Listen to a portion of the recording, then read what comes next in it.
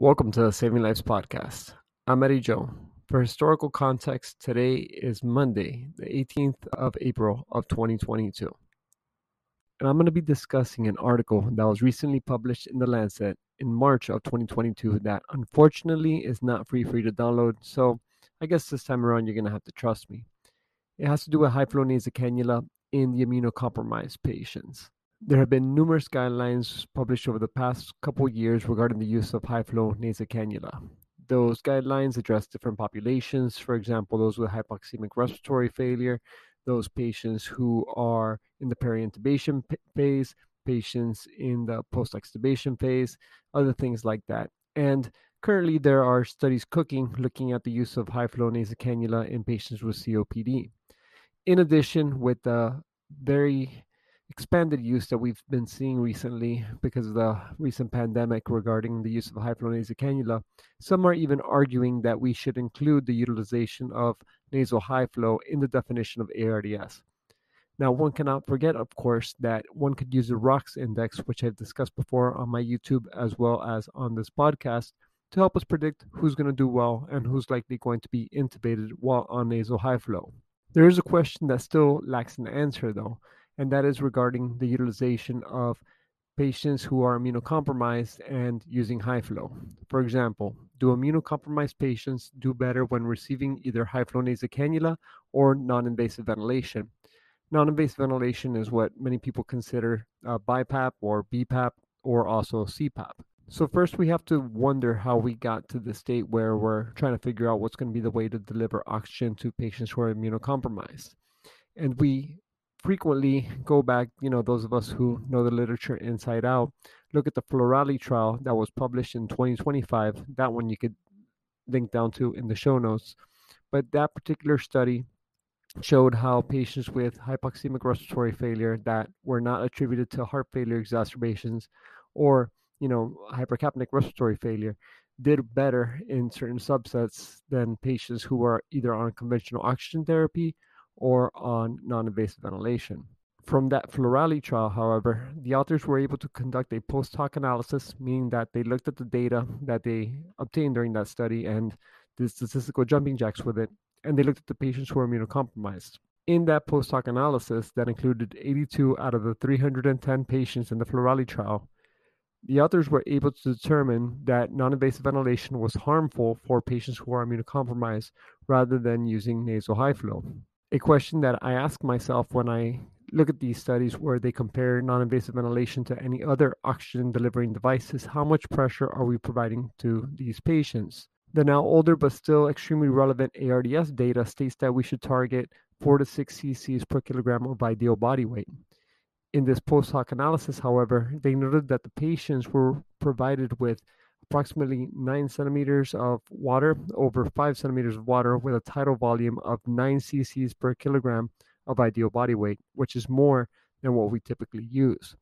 Therefore, one can see how this is an issue that these patients were getting these large volumes, which we know quite well could cause either barotrauma and or volutrauma.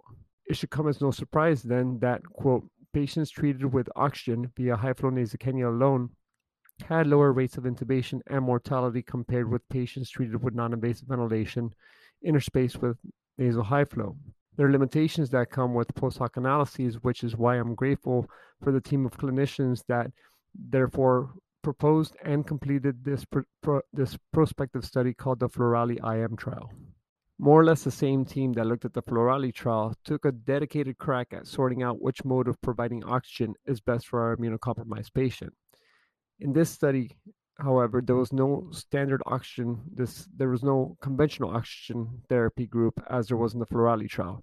In the Florali IM trial, there was a group that was on nasal high flow versus high flow alternating with non-invasive ventilation.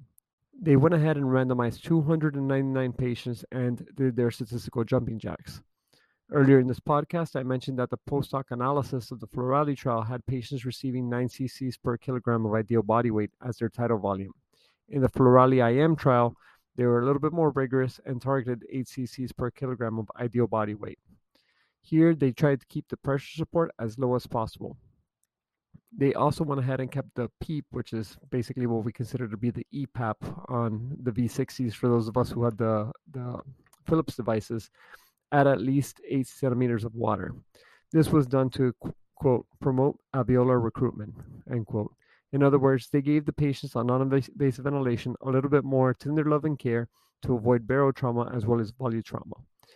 In the nasal high flow group, they attempted to have the patients on 60 liters of flow.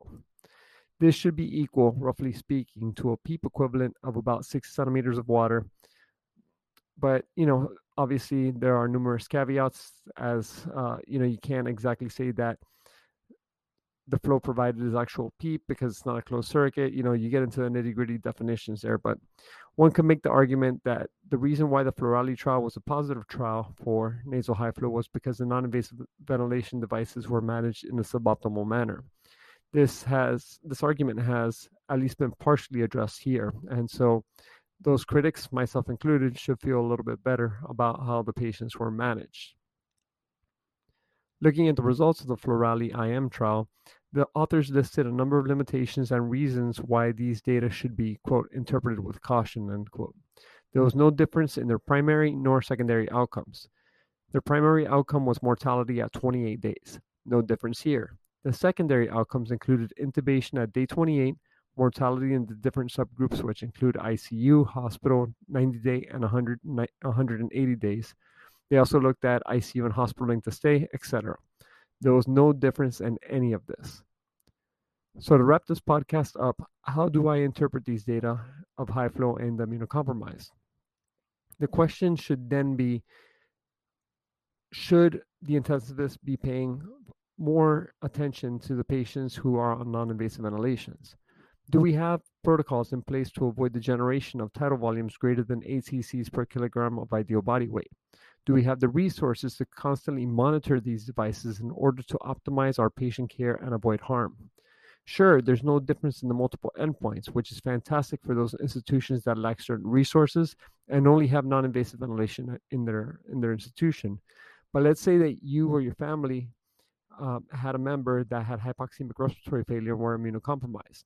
Would you prefer to have them wear the nasal high flow where they could talk, communicate, sometimes ambulate around if they have the appropriate battery pack, depending on which device you have at your respective facility, or would you rather them have the mask that's basically encompassing their face the entire day?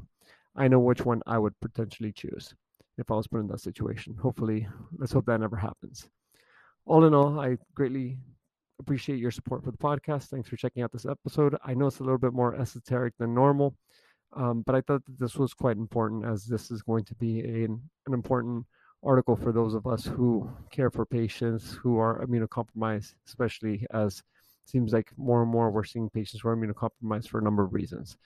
Hope you all have a great day. Thanks for your support. Take care. Bye.